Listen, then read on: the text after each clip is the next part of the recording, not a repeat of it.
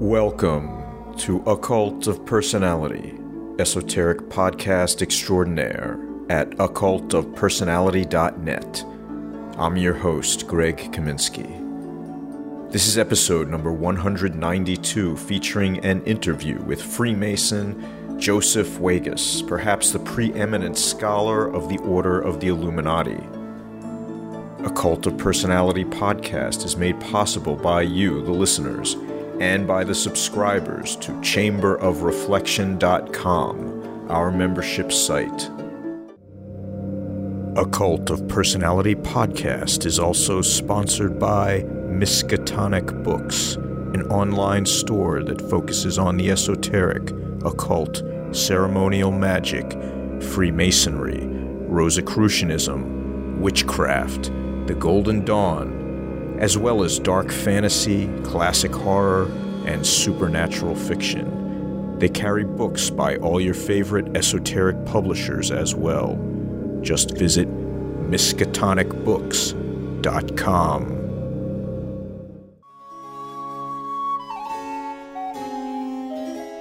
On May 1st, 1776, Adam Weishaupt founded the Order of the Bavarian Illuminati.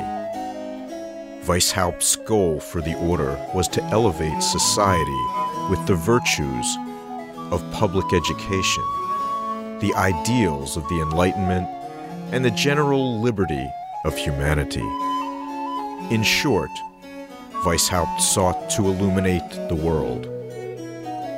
Now, over 240 years later, and for the first time in history, the collected works of Adam Weishaupt are being professionally translated into the English language and published in a 24-volume set produced by Malta Minerval Editions. To celebrate the 242nd anniversary of the Order's founding, we are pleased to announce Volume 1, Number 1 of the collected works of Adam Weishaupt will be available for pre-sale at maltaminervaleditions.com beginning in May 2018.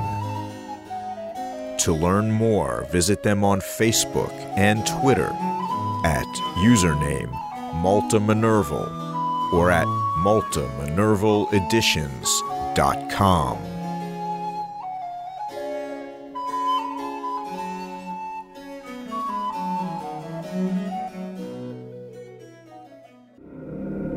Anathema Publishing Limited. Quality occult books and contemporary esoterica. Established in 2011, Anathema Publishing aims to provide superior literature in content and form by creating a trinosophic relationship in troth and gabo between publisher, author, and reader. Anathema Publishing produces refined books for the true bibliophile on topics ranging from Gnosticism, traditional craft, alchemy, Hermeticism, witchcraft, to Luciferian theosophy. www.anathemapublishing.com. Josef is the editor of The Secret School of Wisdom, The Authentic Rituals and Doctrines of the Illuminati, and On Materialism and Idealism, Volume 1 of the collected works of Adam Weishaupt, the founder of the Bavarian Order of the Illuminati. To find out more, go to maltaminervaleditions.com. That's M-A-L-T-A, Minerval, M-I-N-E-R-V-A-L, editions.com. Josef joins us to discuss the history of the Order of the Illuminati, its founder Adam Weishaupt, the Freemasonic associations of the Order, and its downfall, along with Josef's work editing the newly released collected works of Weishaupt, consisting of writings that supplement and enhance the original order of the Illuminati degree rituals and doctrines. Adam Weishaupt founded the Order of the Illuminati on May 1st, 1776, and was the general of the order until mid-1784. On Materialism and Idealism was first published by Weishaupt in 1786, and has long been considered one of his philosophical works. After the publication of The Secret School of Wisdom, The Authentic Ritual and Doctrines of the Illuminati, it has been discovered to be, in fact, the completion of the Docetist degree of the Illuminati. This degree was the second highest degree in the ritual system, and contemplates the existence of God and the immortality of the soul through logical, secular reasoning. Josef Wäges is a 32nd degree Freemason, a member of the Blue Friars, a member of Plano Lodge number 768, Fate Lodge number 802, the Dallas Valley of the Scottish Rite of Freemasonry, a fellow of the Grand College of Rites, a full member of the Texas Lodge of Research, the Michigan Lodge of Research, and a life member of the Missouri Lodge of Research. Editor of The Secret School of Wisdom, The Authentic Rituals and Doctrines of the Illuminati, and On Materialism and Idealism. He is currently preparing forthcoming books, including a history of the high degrees from the Scots Master to the Order of the Royal Secret, the Columbian Illuminati, and the improved system of the Illuminati. The intro music is Awakening by Paul Avgerinos, and the outro music is Illuminated Path by Ketsa. Joseph, I want to welcome you to the podcast. I appreciate you coming on and talking about your work, your ongoing work with the Illuminati material, and I think it's quite auspicious. Oh, thanks, Greg. I really appreciate it, and also thanks for having me on today. Yeah, it's my pleasure. And really the occasion of it is the upcoming publication of the collected works of Adam Weishaupt through Malta Minerval Editions. Yeah, that's right. It's something, a little project we've been working on a while. And the funny story is Jiva started the whole project, and I ended up picking it up after he passed away. Maybe you could talk a little bit about the inspiration behind wanting to put out the collected works of the founder of the Bavarian Order of the Illuminati. I think everyone has kind of an idea of who Adam Weishaupt was with respect to the Illuminati, but the thing is that he's not really just the founder of the Illuminati. And, by doing all these different books that we're putting out right now, what you really come to the conclusion is that Adam Weishaupt is kind of an unknown German idealist philosopher, kind of in the vein of Kant, but not really. He's kind of something else because he's got this mix of idealist philosophy. And, a lot of it's really kind of rooted in his earlier years. He was more of a materialist, but after the death of his wife, Afra, he kind of was looking for some answers and kind of transitioned into the whole thing.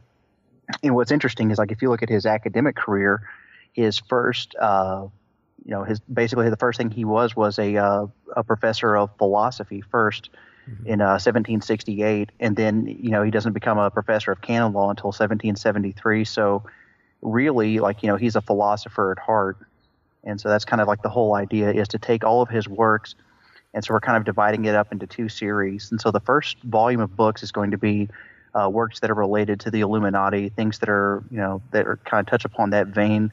And then the second part, or the second volume of books, is going to be more of his philosophical works. But really, if you look at like the overarching theme over both volumes, it's really his philosophical contributions kind of run throughout all of them. It just so happens to be that the first volume of books is going to be more oriented towards the Illuminati order. This is pretty fascinating because it seems like you're, in a sense, sort of recasting Weishaupt. Saying, yes, he founded this order, but, that was his younger years, and that's only a part of his career, which seems fairly significant in the years after that. Yeah, So, sure. So I mean, if you kind of consider that, he becomes a professor of philosophy in 1768, doesn't become a professor of canon law until 1773, and then the Illuminati order, for all intents and purposes, while he's active in it, stretches from like 1776 to 1784. So you're talking 8 years there, and so that's really only a fraction of his life. And so he doesn't really, achieve much success after that because of the stigma, with him being exposed as the head of this order.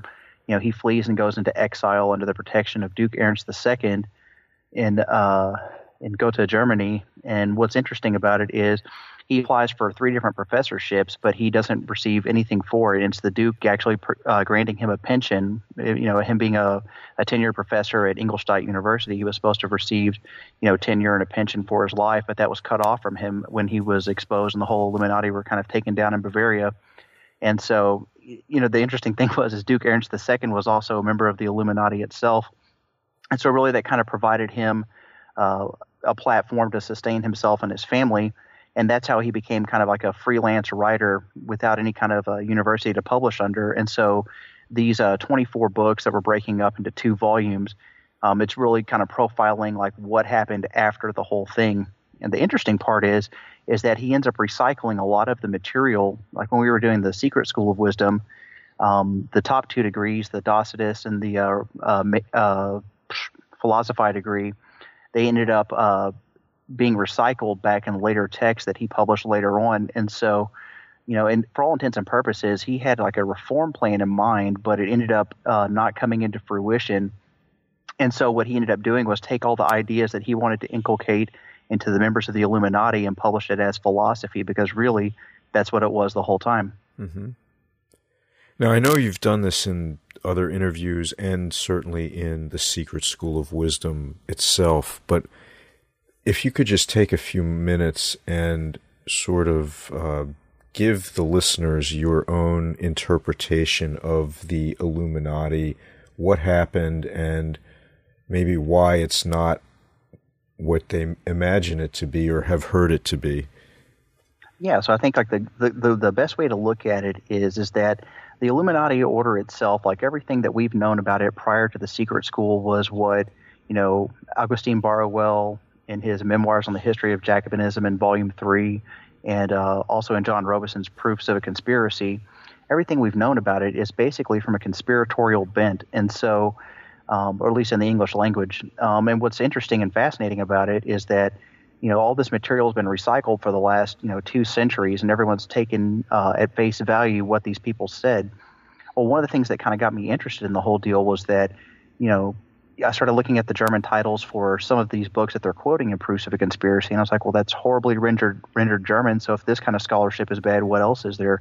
And so I kind of started collecting all the different works, and they didn't have the entire ritual system published, but there were several German exposés that were put out in the 1780s and the 1790s, and it detailed everything up into the regent degree. And then when I kind of took a look at these works, I figured out really quick that, well, hang on a second here, everything that they've said about this order isn't exactly true. And so it's just interesting that like the whole history of everything that we've ever associated with what the Illuminati were was in fact from a conspiratorial point of view.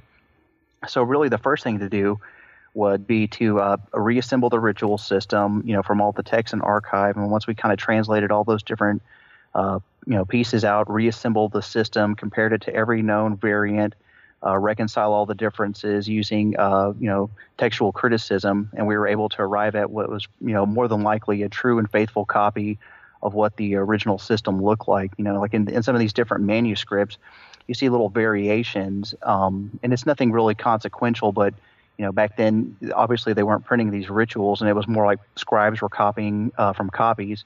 And so over time, it's kind of like if, Greg, if like you and I were playing telephone, I would tell you something, you would tell your neighbor, and by the time it made it all the way back around the circle, the message might not exactly be, the right message.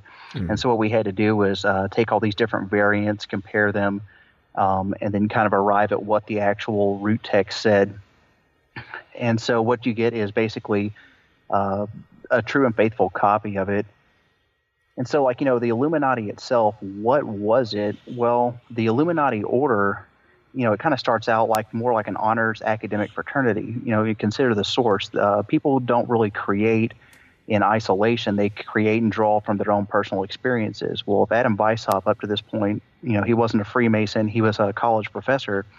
And so what he's going to do is draw upon his experience. And so, he was educated by Jesuits. And so the point is that he's going to draw inspiration from their system, even though he's not a Jesuit himself. That's his, sphere of influence. That's his education. So he's going to draw upon this. And so, like, when we look at some of the early variants of the Illuminati rituals, they're exceedingly plain, but the fireworks really are in the lectures. And that makes a lot of sense, because if the guy's a philosopher, he's going to draw upon, like, philosophy, because that's really all he's trying to do, is to teach people and, to inculcate his ideas and his philosophy in them. And so he basically, he's, in a lot of ways, he has, like, a lot of sociopathic traits where he believes with his magical thinking that, well, we're going to make humanity free, and we're going to make humanity virtuous and happy, and we're going to make them adhere to a moral regimen, my moral regimen, and that's exactly how we're going to do this. And it's kind of funny, because if you look at, like, his arguments that he makes, philosophically, they're unsound and, rather utopian. But in the end, it still sounds really, really good, because the guy's a sophist, so he can speak very eloquently. And so even though a lot of the arguments he makes are philosophically unsound, they do sound good. And so that idea wasn't really lost on his pupils. But the trouble is that he's competing with, several different secret societies at this point. You've got the Golden Rosy Cross up in the northern parts of Germany, and you've also got the Strict Observance as well. And so Adam Weishaupt, about 1777, he's initiated into a Strict Observance Lodge in Munich, and he doesn't really care too much about these guys. What he cares about is his own order. And so by 1778, we see, like, evidence in the correspondence that they get the idea, well, hey, we'll just take this existing system of Freemasonry and we're going to merge the Illuminati with it. And the main reason why they had to do it was, two reasons. The first reason was that they didn't have any money. I mean, that's the main thing, is they didn't have anything to really advance their order with. And the second thing is that Freemasonry was already established and had a pool of members to draw from. So what their idea was is to kind of graft and integrate with Freemasonry, one, for their cash, and two, to draw upon the members. And that was kind of the whole idea of the thing. So, Adam Weishaupt, he didn't care much about rituals or ceremonies. It was more about the philosophy. And if it wasn't until, like, he met up with Baron von Knigge in 1780. So Knigge, he's up in the northern parts of Germany, and, like, the Strict Observance system, which at this point was the dominant rite in Germany, it was kind of going into terminal decline. Now, if you'll recall, the Strict Observance, they were the guys that were saying that they were the Knights Templar. They were founded by Baron von Hund, and then, von Hund dies in 1776. And if you got this system that's supposedly led by these unknown superiors, and yet after the death of the founder, no superiors appear, it kind of, like, starts getting things to shake up. And so, like, their system starts going into terminal decline. So Knigge gets the idea that he's going to make his own system, like a reform of the Strict Observance. Well, he comes into contact in Frankfurt with the Marquis Costanzo de Costanzo, and he says to him basically, like, well, hey, don't create a new system here. We've got everything you're looking for already.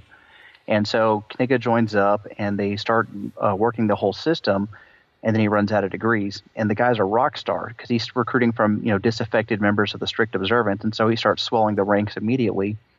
And so it puts him into line of contact with Weishaupt, and Weishaupt says, well, hey, these degrees that you're looking for, well, they don't really exist anywhere but my mind, but I haven't found any worthy collaborators, so what do you say we work together? And so he kind of goes along with it, and it works for a while, but ultimately these two guys, they kind of duke it out, and it ends up being where Knigge himself, he has enough of Weishaupt's, like, for all intents and purposes, like, zealotry, where he's basically trying to, be supreme over Knigge. But the thing is Weishaupt is not a ritualist. Knigge's a ritualist, but Adam Weishaupt is the philosophical, like, powerhouse. So what you really see is, like, two competing visions for the Illuminati. You've got a guy that sees the Illuminati, its potential as being a yet another Masonic high-degree system, versus Weishaupt's view, where it's, a so-called secret school of wisdom, that teaches ideals, enlightenment, liberate humanity, make mankind happy, all those nice utopian, happy-sounding things. And so, ultimately Knigge says, okay, I've had enough of this. He quits, and that kind of gets the whole Illuminati going into terminal decline in 1784. Well, thank you for that summary. That's quite comprehensive. I'm just curious of your own opinions on, well, two things, I think. One is this sort of desire to promulgate their system through Masonry. And then I guess the other would be your opinion about sort of doing things that have high ideals, but yet the means by which they're accomplished are not the highest, if you know what or the most ethical, if you will. Yeah, so taking moral liberties with accomplishing things, is that what you're saying? Yeah, especially when you're talking about like the most highest philosophical concepts, and then you're like, well, we're just going to, swell our ranks however we can and get as much money as we can by sort of taking over this Masonic lodges and appropriating their finances. Yeah, I mean, so maybe we just start right there. So, ultimately, like Weishaupt wanted to reform the world, but he wanted to do it gradually and incrementally through education. But Knigge's like, well, why do we need to wait for years and years to happen here when we can do it today? And we'll use this Masonic network because you already have people kind of surrounding the government. So, I mean, the first thing we have to establish is that, like, the Illuminati, they didn't want to take over or overthrow any kind of system. But what they did want to do was use influence. And so Weishaupt thought if we educate all these people who will later rise up to be civil servants, we can surround these different regents these different dukes and, princes and so forth with advisors. So that way they can keep him from making bad decisions and so forth, kind of influence the system. Or at least that's how it's supposed to work out. But ultimately, that's not exactly an ethical thing to do either. So they want to change the world, and it's to make mankind free and happy. But at the same point in time, they're not doing very nice things. I mean, you're talking about, like, one, subverting Freemasonry, two, subverting the heads of state. Of course, these aren't democratically elected heads of state, but all the same, it's the existing governmental structure. So what they're actually doing is, like, highly unethical, in my opinion. So it's kind of like it's kind of a quandary. So, like, he has the right idea, but the way he accomplishes it isn't the best because it's mainly out of necessity because, like, the Illuminati itself, they're founded in 76, and by 1780 they're facing internal struggles of their own because a lot of these people in the so-called Areopagus, which is like the first, like, 10 or so members that founded the Illuminati, of Weishaupt's pupils, they start, getting pretty disaffected with Weishaupt because, the guy's kind of domineering. Like, he literally calls himself the general. You've got this system that's supposedly a democratic system, and yet you've got an autocrat running the whole thing. I'm the general. I'm Spartacus. I'm the liberator of the slaves. And so, it doesn't make people feel warm and fuzzy inside. And so they nearly collapse on their own. And if it wasn't for Knigge coming in 1780 and swelling the ranks with Freemasons, really what would have happened is it probably would have cannibalized itself, and we never would have even heard about this system. Now, to speak to your second question, when you're talking about, you were saying that, was it ethical for them to basically use an existing system? Is that what you're saying? Yeah, I think just sort of taking over Freemasonry generally is yeah. So, I mean, go ahead. Yeah, it just seems like a sort of awkward way to start things off. Yeah, to say the least. Mm-hmm. So, like, if we look at what's going on in Freemasonry in Germany, so you've got the Golden Rosy Cross, and they're like, they have like more like mystical, like Christian type things inside of it, like more like Christian mysticism, versus the strict observance, which was also a utopian system. And, it's supposedly led by these unknown superiors. And so both of them have a rather Christian bent to their nature. And it's not to say that they were really Christian Masonic systems, but that was the way that they were, made to appear. Because if you're recruiting from like high-minded men, and an overwhelming majority of people are Christians in these countries where these orders operate, it's a necessary structure that you have to put into place here. Certainly. And so, like, what basically, both of these systems have problems, right? So the Golden Rosy Cross system, it's a money making scheme. So like if we look at like really what they were doing in Germany and even like some of the countries surrounding it, these Masonic high degree systems, like everything past like the Master Mason degree, all these so-called high degrees, really they're money-making ventures. And so you have to give like instructions and teachings to different people. And that's not to poo-poo on Freemasonry itself, but I mean, it's just the nature of reality. They have high degree fees. They're very exclusive and, kind of limit the participation to people like in the upper classes and so forth. And so any kind of like social upward mobility is, cut off essentially. And so these systems have problems. So like if you have like for all intents and purposes, these two systems are top down. The Illuminati, on the other hand, are bottom up. And so they're both trying to accomplish the same things, basically help people to have like connection to like the absolute, insight into the nature of God and so forth, but also to have like to make humanity happy. So these other two systems are more of top down. The Illuminati is more bottom up. But I think everyone's missing the point altogether because, like if you look at Freemasonry itself, past the third of the Master Mason's degree, a lot of these high degrees really get going in earnest from like the Scots Master degree, like in the 1730s. And so, Scots Master itself is transplanted into Germany in the 1740s. There's the Lodge l'Union in Berlin that was chartered from London, of all places. And so that's kind of like how the high degrees get going in Germany. And then in France, it's transplanted in about 1740. And from there, in these different countries in Europe, they start spreading. So people start inventing degrees and so forth. And so, Freemasonry itself is a valuable institution. But, in continental Europe, speaking from that perspective, past the third degree, like it's more of like an enterprise for making money. And so you have to have, value to the system. So you have, philosophical things they inject into it. So where I'm going with this is like you could look at it from two different perspectives. You could call the Illuminati Masonic reformers because, in a sense, they wanted to reform Freemasonry as, this isn't necessarily an alchemical exercise. This isn't some system led by so-called unknown superiors. What this is a system that's instituted in 1717, Grand Lodge of England, former labor union that's now turned into a gentleman's social club and so forth. So from some perspective, that's actually right. But even though they're telling truths, on the other hand, what they're basically trying to do is to stop all these other systems. And what the Illuminati end up doing is creating their own rite of Freemasonry called the eclectic rite. Thank you. Yeah, that's really interesting. And I guess it all reinforces the idea that context and understanding context really changes the way you interpret things. So I appreciate that. Yeah. I'm curious about your own thoughts on Weishaupt's philosophy.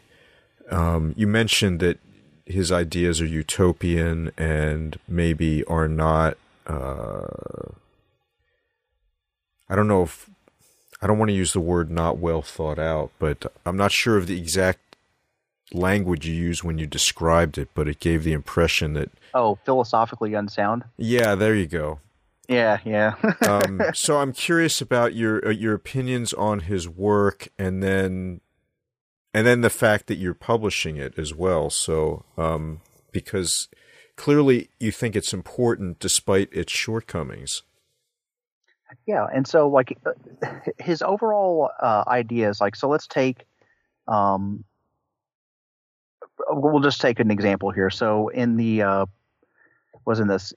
in the priest degree, he's got this thing called the Lesson in the First Chamber, and he's basically cribbing from Jean-Jacques Rousseau, Discourse on the Origin of Human Inequality.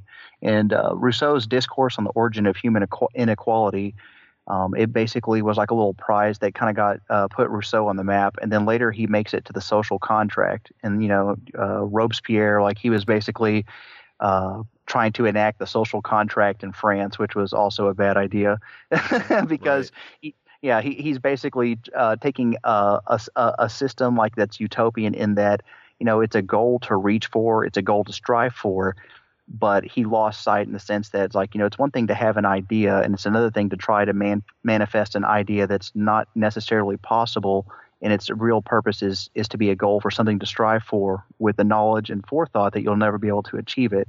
And that's why it's philosophically unsound. And I'm not implying that, the Illuminati had anything to do with the French Revolution, or that, that Weishaupt even thought that any of these things would even be possible. But the point is that they draw from the same fount of inspiration. And so in this lesson in the first chamber, that, just like Rousseau says, like the idea is that humanity started in an exalted state. It was free. All it needed to do was provide for itself. But through its needs, humanity became enslaved. And so it's through these different needs that, you had agrarian society, which developed into civil society. And then these different rulers and so forth sprang up. They started fighting each other. And so the more and more things that man developed, or more and more links that they forged on their own chains of enslavement. And so Adam Weishaupt's prescription, not just in that thing, because like we discussed before, he recycles a lot of his information in his later philosophical works. So basically by curbing one's needs, one would become free. So to need very little from life actually would set you free. It's a concept we see in a lot of different philosophical systems, and there probably is some universal truth in that idea. So, on paper, like if we were to look at like what is the value in putting Weishaupt's ideas and words into a series of books, well, if you're literally trying to enact it, very little. But as we've seen time and time again throughout history, trying to literally enact any kind of an idea that's philosophical in nature may not be the best idea. What it really should be is more like a goal of something to strive towards. Like, the whole concept of like self-perfection. We know what is self-perfection. It doesn't really, your idea, Greg, of perfection and my idea of perfection may not be the same thing, and it doesn't make them any more or less valid or true because it's a unique and personal idea. And that's the point, is that what we're doing is we're gaining insight into this person's mind because, for the last 2 centuries, the guy's been demonized. And even in his own, native language in Germany, in addition to being, renowned for being the founder of the Illuminati order, he's known for being a critic of Kant. But really, that's not all he was. He blends like all sorts of different philosophical ideas, and it's not from just one place. And that really the kind of interesting part about all that is that, so he draws from all these ideas, but it goes back to like his childhood, because his mother and father died when he was very young. And so he was raised by his godfather, the Baron von Ickstadt, who was the book censor for Ingolstadt University. Well, so his father was a professor there, and so he's raised by his godfather in the absence of his parents. And so Adam Weishaupt, he's basically being raised by the Baron von Ickstadt. And so the guy's teaching class, so Adam Weishaupt's at home reading all the books that are banned that you're not supposed to read. So really, like all of those things that he wasn't supposed to have, that's where he gets a lot of the ideas. And so, he's got no parents per se. And so he kind of turns inwards and basically develops all these ideas and philosophies in his own mind based upon the ideas of others. And so he's drawing from many different people. There's maybe 4 or 5 major influences that I think are in there. But, that's the beautiful part about all this is you'll see different ideas that are developed. The first book on materialism and idealism, it's basically his Docetus degree that you'll see in the secret school, but it's the idea finished out. So even though the Illuminati collapsed, he didn't give up the idea of trying to teach these philosophical lessons. And so what we see is he basically goes back and recycles it, and it goes through like a first edition. Basically, the critics beat him up over it, and so he changes his introduction, revises a handful of points, and adds on to the end of it. And what he presents, again, is utopian and philosophically unsound. But the idea is that he basically, in his own mind, proves the existence of God and the immortality of the soul, but he does it through logical, secular reasoning, which is like pretty fascinating. Yeah, it is fascinating. I agree. And I think it's interesting because this is not the first time I've seen like this sort of philosophical, linguistic approach to mysticism, like, a truly intellectual approach to the divine. Mm. And I'm not sure it's fully successful in either the cases that I've looked at. But it certainly does give one an intellectual appreciation for it. But it seems to lack the experiential dimension that can only come through some sort of practice, or I imagine some sort of pilgrimage or some sort of experience of the individual sort of gaining an awareness of all of these concepts, but in a much more tangible way. Yeah, absolutely. And I totally agree with you on that, because ultimately he's basically taking a cerebral approach to it. The interesting backstory, like I had mentioned before, is that this idea of proving the existence of God and the immortality of the soul, it's really a utilitarian approach, because he's grieving after the death of his first wife, Afra. Mm-hmm. And from a materialist point of view, there is no God, there is no life after this, and that's the end of it.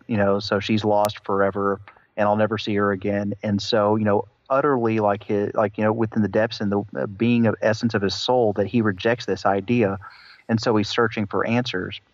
And so what he kind of comes to the conclusion is that and he says it a lot in on materialism and idealism. He says that really this it'd be like God creates a wonderful banquet and feast and sets out the food for no one to eat. And so he goes it doesn't square with my with logic. Why would it be that we only live for a short period of time and that we're gone? And so what he's doing basically is you're seeing in this degree, you're seeing his metamorphosis from a materialist to more of an idealist perspective.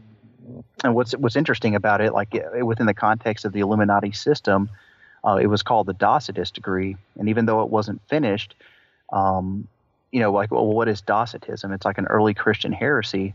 And so basically the idea is that, Jesus didn't really suffer on the cross. It was that, he only appeared to be human, but really he didn't have a body at all. And it was kind of the heretical idea.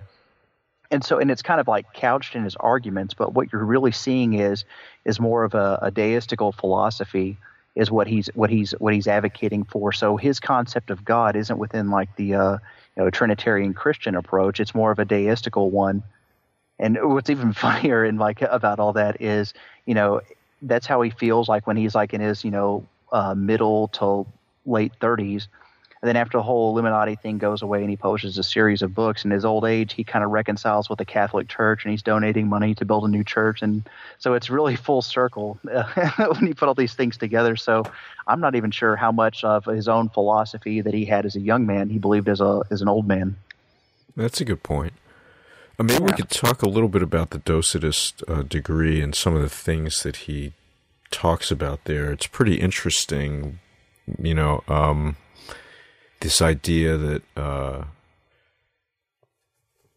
we can only know through the senses, of course, and then that, there's no things, it's just all appearances, which, that makes sense to me in a lot of ways.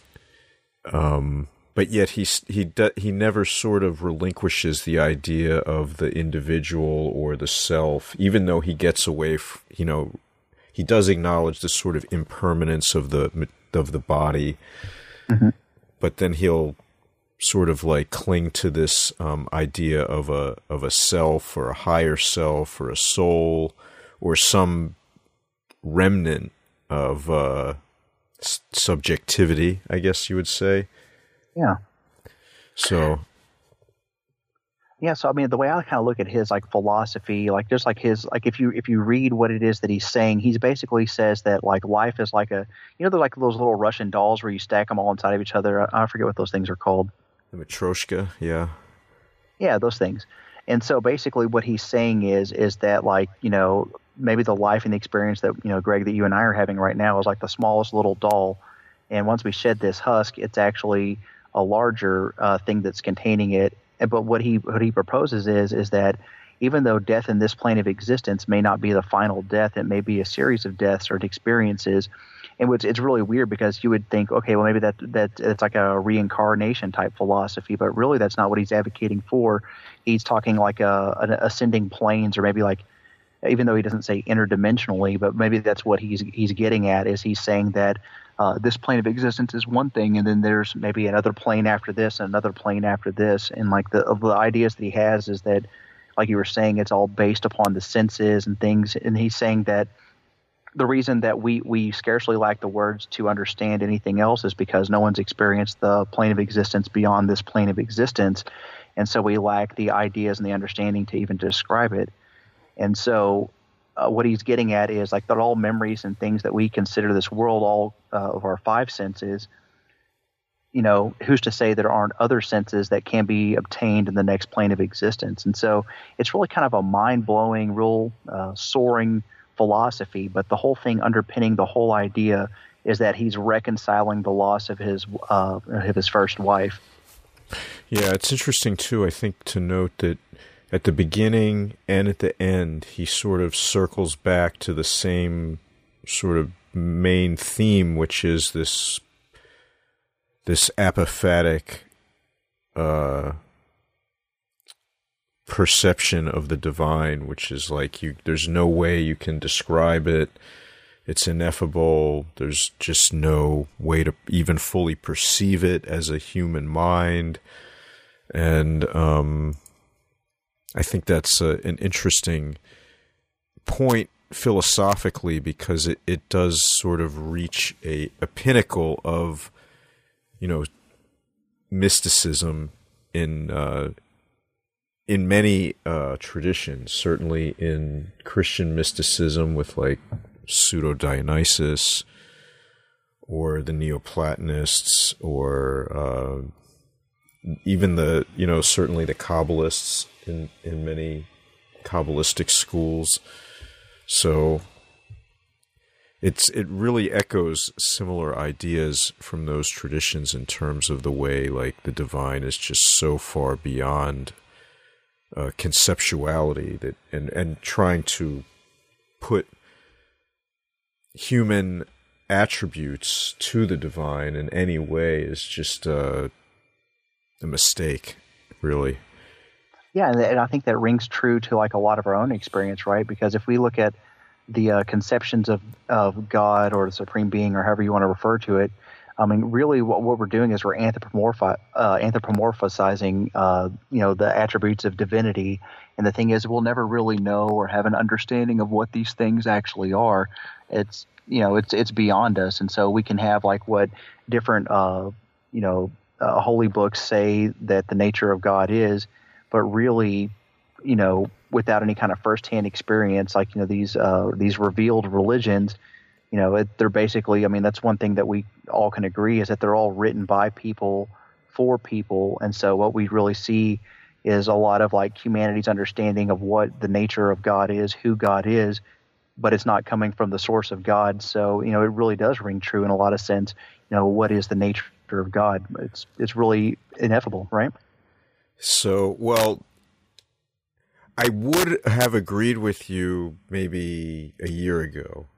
Absolutely. Certainly. And I still agree with you up to a point. However, there is a post-apophatic apprehension of the divine, and at least in certain dynamisms. So those exist and can be articulated. So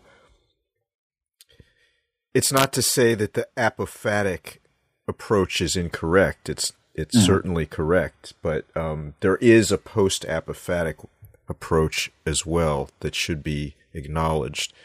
It doesn't make either one more or less valid. It's just,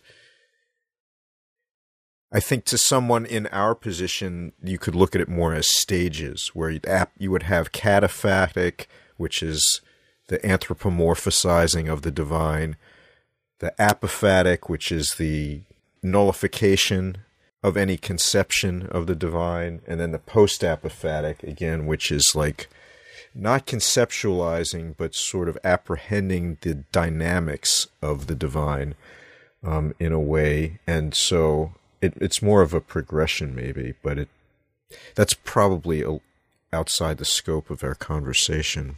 But sure, and it's probably just like a nuanced difference, isn't it? Sure.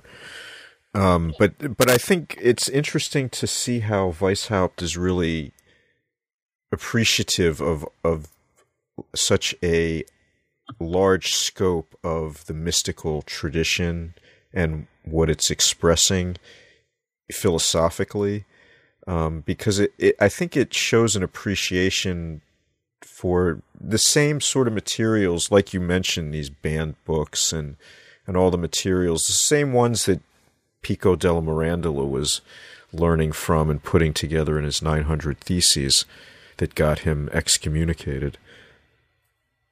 Yeah, do you know why a lot of those books were banned in the first place? Well, no, I can only speak to Pico's expression of them, and I know why it got him in trouble, but I don't know why the books in general were banned. So, like, if we look at, so you have like the whole like War of Austrian Succession that's going on, and it basically culminates like in like 1762. There's this policy that goes on in Germany, and think of Germany at this point as not really a united country. It's for all intents and purposes, it's the decaying Holy Roman Empire, though the northern states have already kind of broke free with Protestantism. And so what we see in the northern states, like under Frederick the Great, you see this policy of enlightened despotism, where basically is that we're going to have these agrarian land reforms, we're going to have public education, we're going to have all of these different ideas and conceptions. And so you start seeing like education come into the fold. And what ends up happening is that even as far south as Bavaria, which is, definitely more like Austro-centric, being under like more of the Habsburgs, all the same, like they start having the Bavarian Academy of Sciences. And so the guy who's running Bavaria, Maximilian III, he sets up the Bavarian Academy of Sciences and does away with the Jesuit influence in society, especially after they're banned by the Pope in 1773. And so basically the Enlightenment was what I'm getting at is come into Bavaria at this point. But then, Maximilian III, he dies. And so a distant cousin of his, Karl Theodor, he takes the throne, and he doesn't really care too much about Bavaria at all. And so the first thing he does, he trades like the western part of it to Austria for a title. And then he starts putting, former Jesuits into positions of influence. He kind of starts throttling back the Enlightenment. They start banning more of these books that were, that had been banned before, but then started becoming back into public usage and then rebanned again. And so it's kind of in this environment that really Weishaupt decides to create the Illuminati itself, because, here we have the Enlightenment. It's finally coming into Bavaria at the same point in time that he's become a professor of canon law, and he's the first non-Jesuit to take this position. And then the rug gets pulled out from underneath him. And so it's kind of through these repression of ideas by them that actually leads to the propagation of these ideas. And so if Weishaupt can't do it publicly, he'll do it privately. And so that's really kind of the thrust, and that's why it had to be a quote-unquote secret school of wisdom, because you can't publicly teach these things. And so that's what really a lot of these banned books, it gives them even more value in the mind of Weishaupt, where I'm going. Yeah, that's really interesting. I'm curious to find out, later in his life, do you have any idea about sort of, did he have any thoughts about any kind of public work, or was he totally ruined at that point and just sort of writing for his own edification, really? Well, in a way, it wasn't. So remember, he's got a pension now. So after he's fled, he's got a pension from Duke Ernst II. So he's got a relative degree of stability, and so he's able to basically kind of support his family. He's got a place to stay, a little bit of income. But at the same point in time, so the Illuminati, they are banned by a series of edicts by Karl Theodor. There's 3 of them running up till 1787. And so these series of edicts basically crush the Illuminati in the South, but in the North they keep flourishing. And so the Bavarian government conducts two separate raids on Councillor Svak and Baron de Bossis, and they seize internal correspondence. And both of these guys are on the Areopagus, which is the ruling body. And so they start publishing these different things from their system. And so what you see happen is that they start publishing these papers, but they cherry pick the information to make him look really bad. In particular, there was a thing on there. It was like, oh, well, they're looking for recipes for abortion and this, that, and the other. And the interesting thing about it is that, so Weishaupt's first wife dies, and she says, kind of on her deathbed, well, here, marry my sister, she'll take care of the family. So it's kind of his wife's own arrangement. But the thing is, before they can get married, he ends up getting his now deceased wife's sister pregnant prior to them being married. And so his honor's at stake. So the guy's like freaking out. Here I am leading this virtuous society, and I've done something that's totally taboo within the, at least within the perspective of the church. Right. And so he's getting desperate at this point. And that's what a lot of that was all about. And I'm not saying that the guy's a saint. He's not a saint at all. But I mean, which one of us are saints? And it's kind of like if someone dug through your email box, Greg, I'm sure in 15 minutes, if they really wanted to, through some dedicated keyword searching, they could find a number of things that if they put them out in the public could, make you look bad. And that's exactly what happened to them as well.